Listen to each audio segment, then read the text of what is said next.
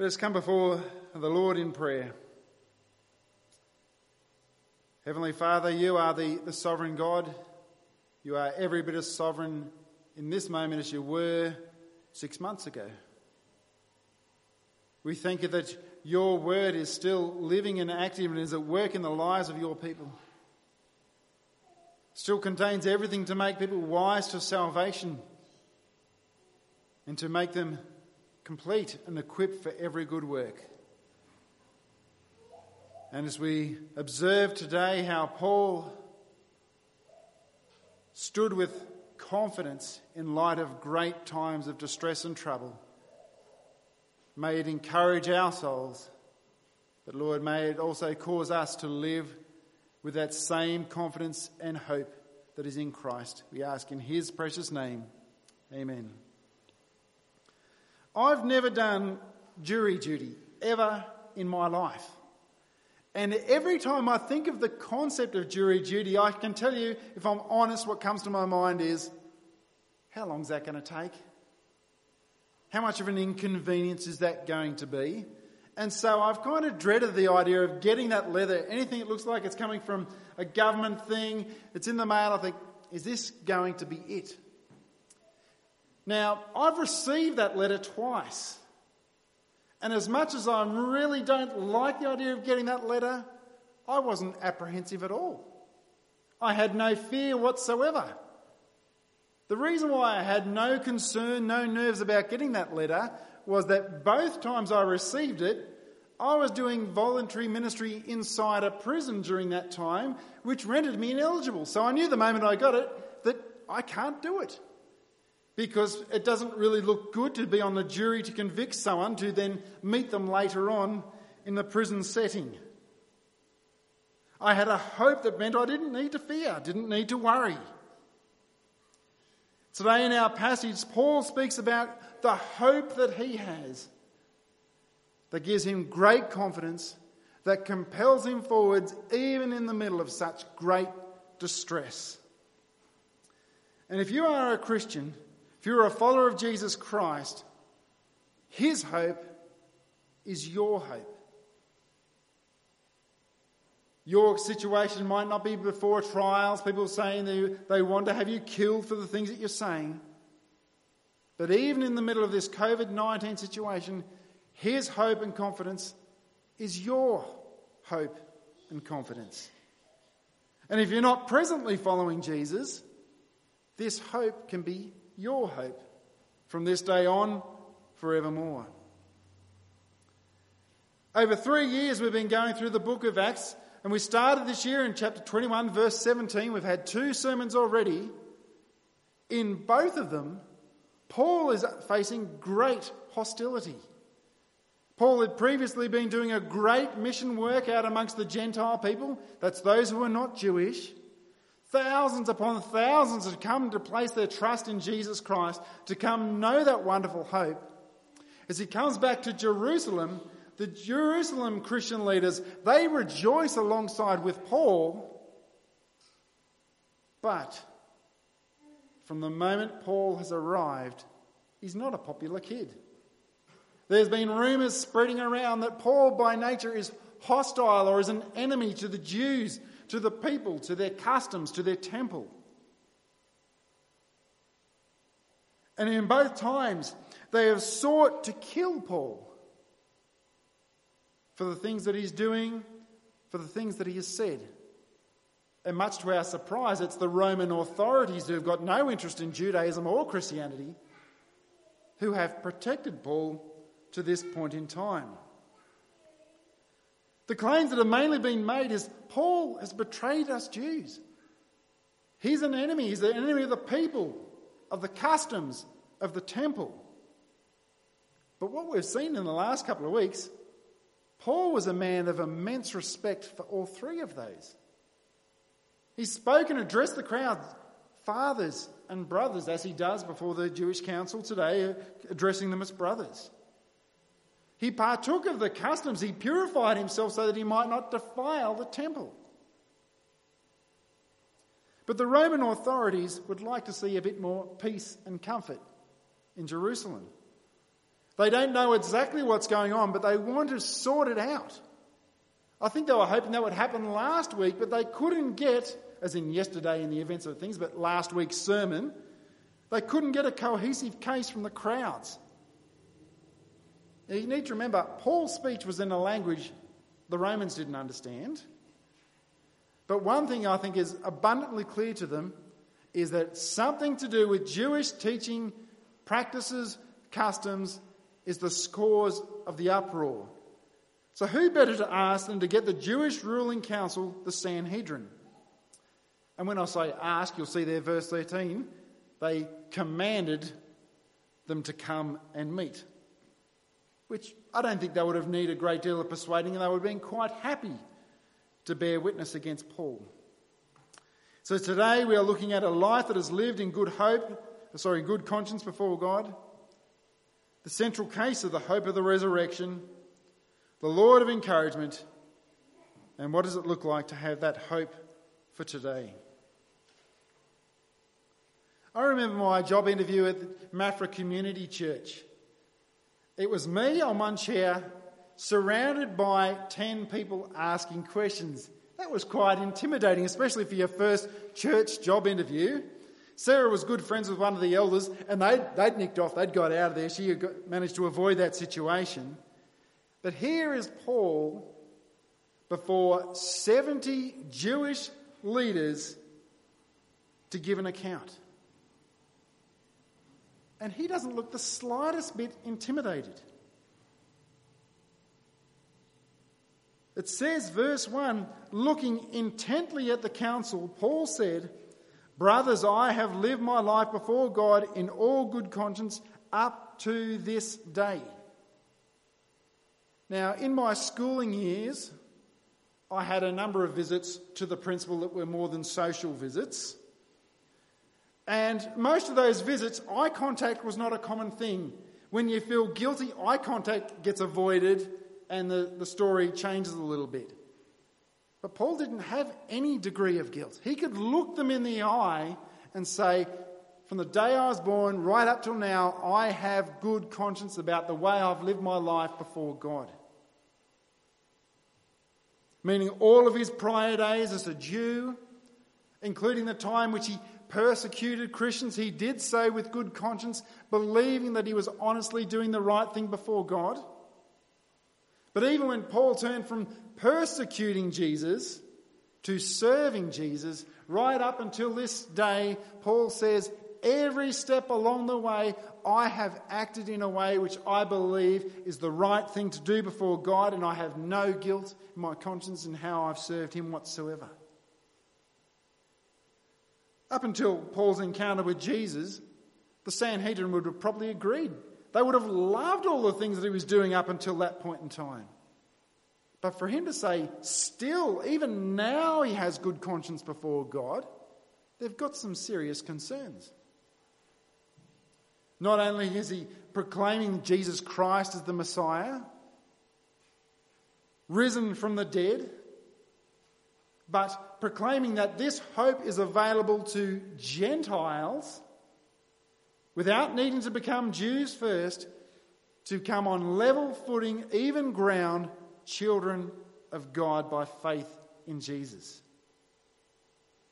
And in the speech that he'd given the day before, he went that step further and says, this mission which I am doing is a mission given by Jesus Christ himself. This is the will of God, that the gospel would go to all people.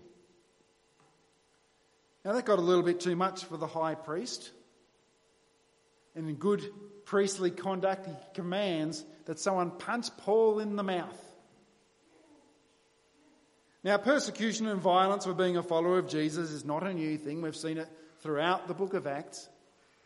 Even Jesus was not treated well, was regularly persecuted. But as Peter records of Christ, for to you this you have been called, because Christ also suffered for you, leaving as an example so that you might follow in his steps. He committed no sins, neither was deceit found in his mouth. When he was reviled, he did not revile in return. When he suffered, he did not threaten, but continued entrusting himself to him who judges justly. Paul says similar words about his own ministry in 1 Corinthians 4. We labour, working with our own hands. When reviled, we bless. When persecuted, we endure. When we're slandered, we entreat. We have become and are still like the scum of the world, the refuse of all things. It's what Peter says of Christ, is what Paul says of himself. Where does Paul's response here fit in light to what Christ has done and Paul's own advice? Paul's response was, God is going to strike you, you whitewashed wall. Are you sitting to judge me according to the law, and yet contrary to the law you order me to be struck? Now, I'm never going to be the sort of person that says, Paul's an apostle, therefore he is sinless, he doesn't make mistakes. Paul is very clear that he is a sinner, he struggles with sin. But what we're looking at here is this particular response out of line with keeping of a follower of Jesus Christ? The language of a whitewashed wall is used in Ezekiel 13, where it's spoken of something which looks stable, but is soon to be collapsing. Some believe that Paul might be saying to the Jews and the Jewish leaders that your position is about to come crumbling down, but I don't think that's what he's saying. I think rather Paul's statement is more in line with the statement that Jesus himself made to religious leaders, saying, Woe to you, scribes and Pharisees and hypocrites, for you are like whitewashed tombs, which outwardly appear beautiful, but within are full of dead people's bones and all uncleanness. So you also outwardly appear righteous to others, but within you are full of hypocrisy and lawlessness.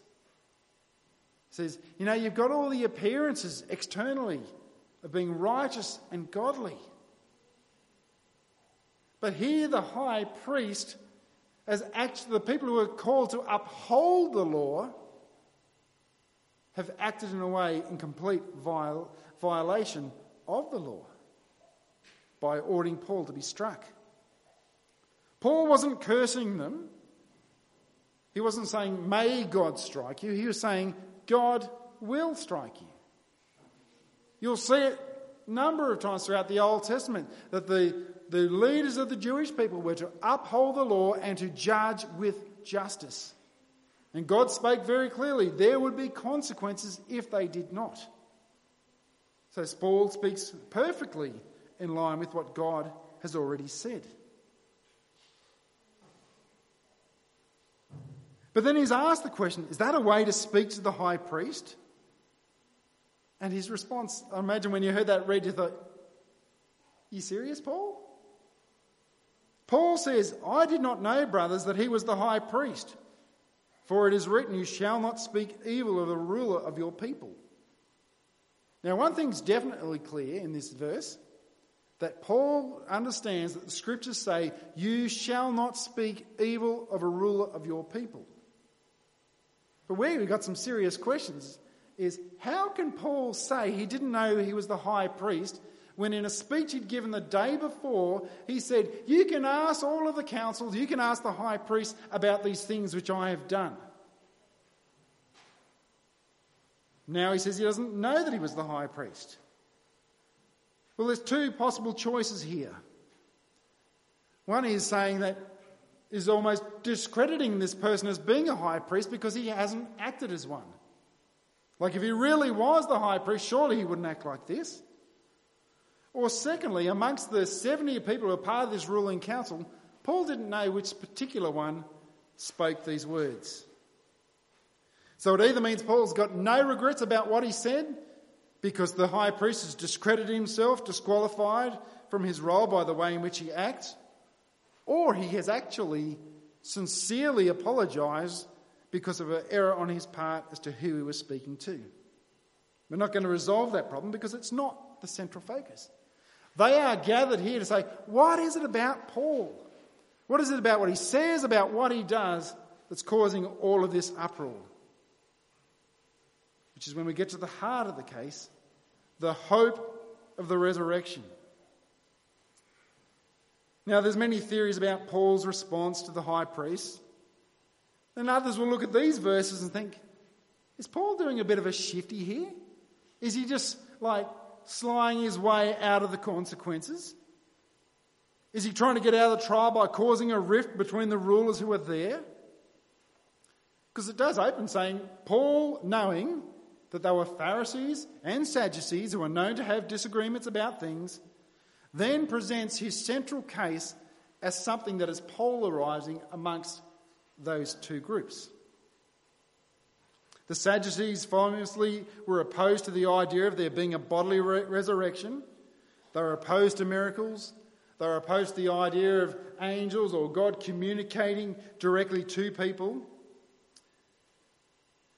There's a Jewish written book called the Mishnah, which is a written record of some of their oral traditions. And to give you a bit of an idea of how this was understood, let's read this one small section which says this. And these are the ones who will have no portion in the world to come. He who says the resurrection of the dead is a teaching which does not derive from the Torah. So from their point of view, those who say that there will be a resurrection of the dead does not exist in the Old Testament, will not exist in the life to come, they say. It's not a side issue. It's not like a peripheral things of, you can have there'll be a resurrection. This group will say there's not. It is a central hope that is presented in the Old Testament. Let's think about it. If this life is all there is, why would there be such stringent guidelines by which you could make yourself right with God? Why would it matter whether or not you are right with God? Look at Daniel chapter 12. It speaks very clearly of a hope beyond death, of a future bodily resurrection of all people. Now here as Paul is speaking about a resurrection, he's not specifically speaking about Jesus. He's talking about a general bodily resurrection. But as we'll see later as we look at 1 Corinthians 15, Jesus' resurrection is the key and is the premise upon which the bodily resurrection stands upon. I think you're actually going too far to say that Paul was just manipulating the situation to get out of a trial. Because when you look through the rest of the book of Acts, Paul's central focus is the resurrection, even when it's not an issue of tension. Matter of fact, all of the big speeches throughout the book of Acts, you'll see far more emphasis given to the resurrection than Jesus Christ's death on the cross. But as these two parties have a good old bicker about it, the Pharisees come to a surprising conclusion, saying, we find nothing wrong in this man. What if a spirit or an angel spoke to him? Now, Paul has put forward himself saying, I'm a Pharisee, being born of a Pharisee. Not saying that he's still exactly like one, but in terms of this issue, that's his background and that's what he still holds to regarding the resurrection. And not only do they support him, they actually for a moment are sympathetic. What if God actually, he was telling the truth? What actually God did say, I want you to be my appointed means, instrument to take the gospel to the Gentiles? What if he did say, I want my gospel to go out to all people? The tides have turned a little bit. Now it's the Pharisees who are the cause of the disruption. People want Paul dead again. And for the third time, it's the Roman authorities who protect Paul and bring him into the barracks. Now, I don't know how tough your week's been. I don't know how stressful you find the setting that we're in at the moment. But I think it's pretty fair to say that it's nothing compared to what Paul. I don't think any of us are standing in a position where we believe our life is going to be taken by people violently in front of us. Yet Paul, as we read the account, doesn't look remotely stressed at all, does he? It's like this hope of the resurrection is such a certain hope that even facing impending death doesn't faze him in the least. For me, to live is Christ, to die is gain. That's something that Paul says. But when we speak about a hope of the resurrection, we mean talking about something you look forward to with confident expectation. We don't think of hope in a biblical sense the way in which we use it today. Paul is not speaking about the hope of the resurrection like the hope we'll get toilet paper when we go down to the shops, which means that we don't think we will, but it'd be really great if we do. But as confident as he was, we know our human nature. We have moments when things get tough, we start to doubt. We start to wonder where God is.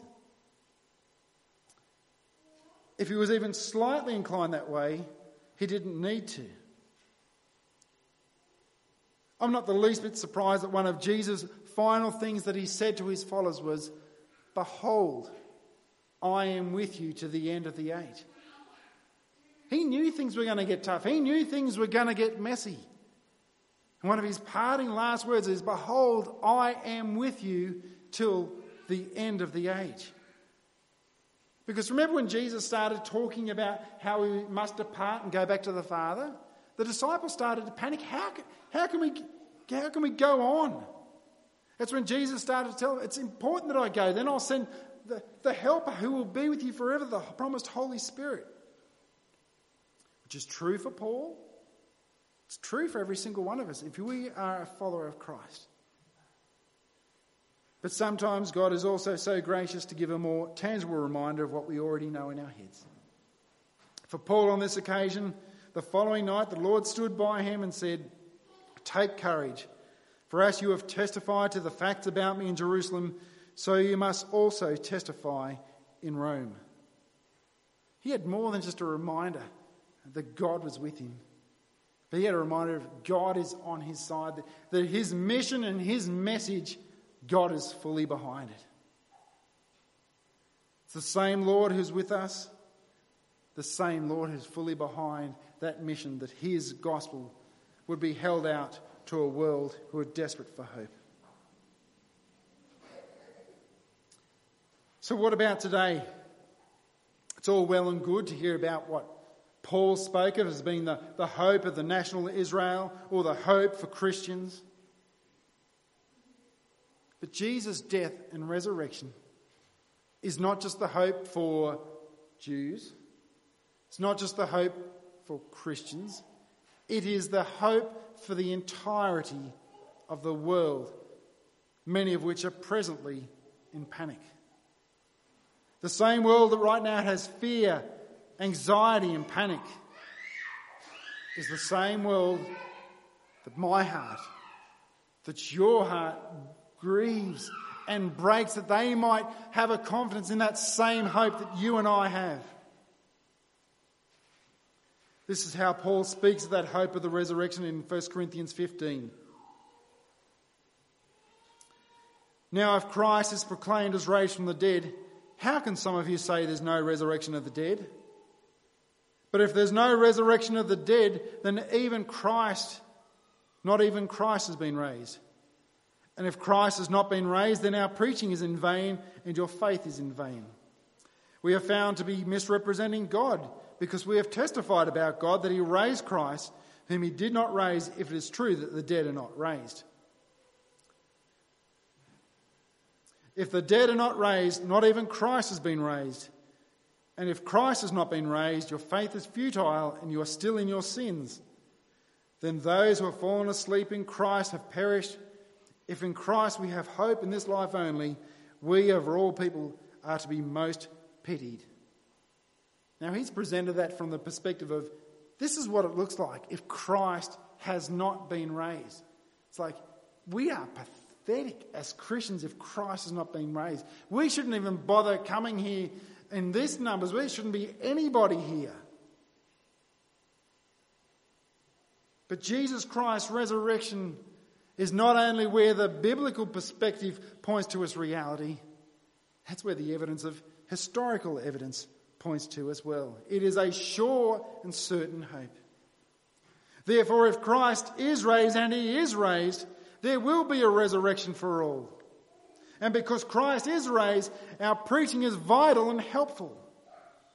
Because Christ is raised, faith is worthwhile and meaningful. Because Christ is raised, we can be freed from our sins. We can have peace with God. Because Christ is raised, we can have a hope now and for eternity.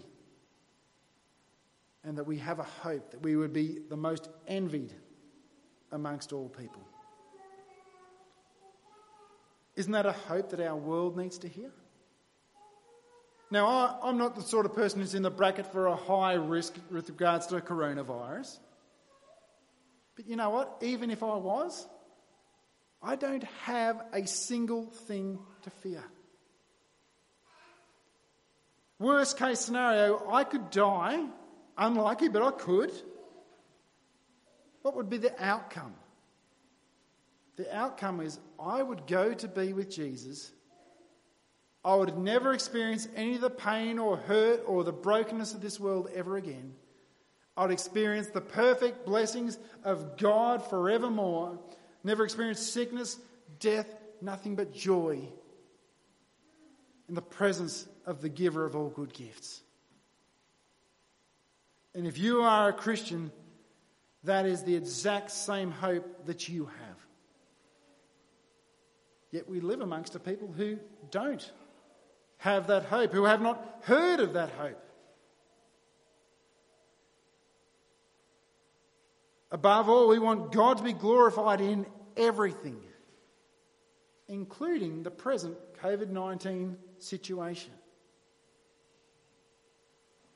Brothers and sisters, you have a hope this world needs. That the God who has made everything, who is worthy of all honour, who's given us every good gift, who's given us our life, that we have turned our back upon.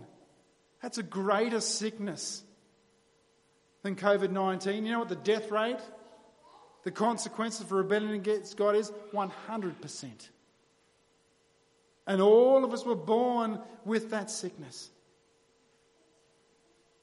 Yet our God is a loving God and a merciful and a gracious God, whose Son Jesus Christ entered into the struggle of this world for the very set purpose that he might lay down his life as a punishment for sin, not for sins he committed, but for ours, in our place.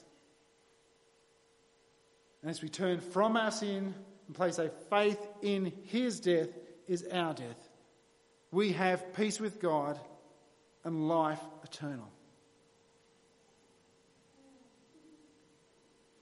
This world has a feeling of darkness at this moment.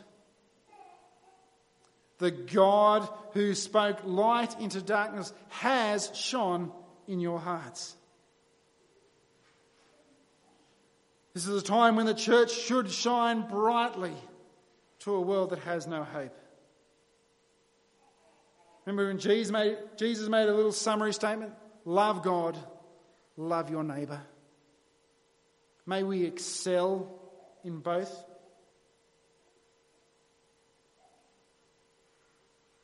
As people see us clinging unwaveringly to a God, may they hear of our unfailing hope.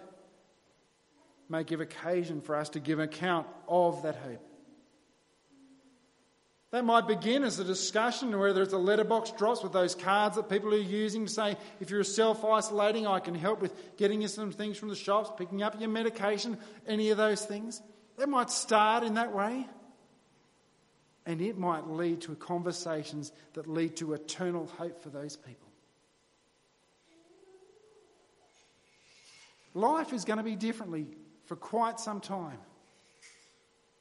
But you know, in light of all of the uncertainty of the things of this world that are temporal, the things which are most important are solidly unchanged.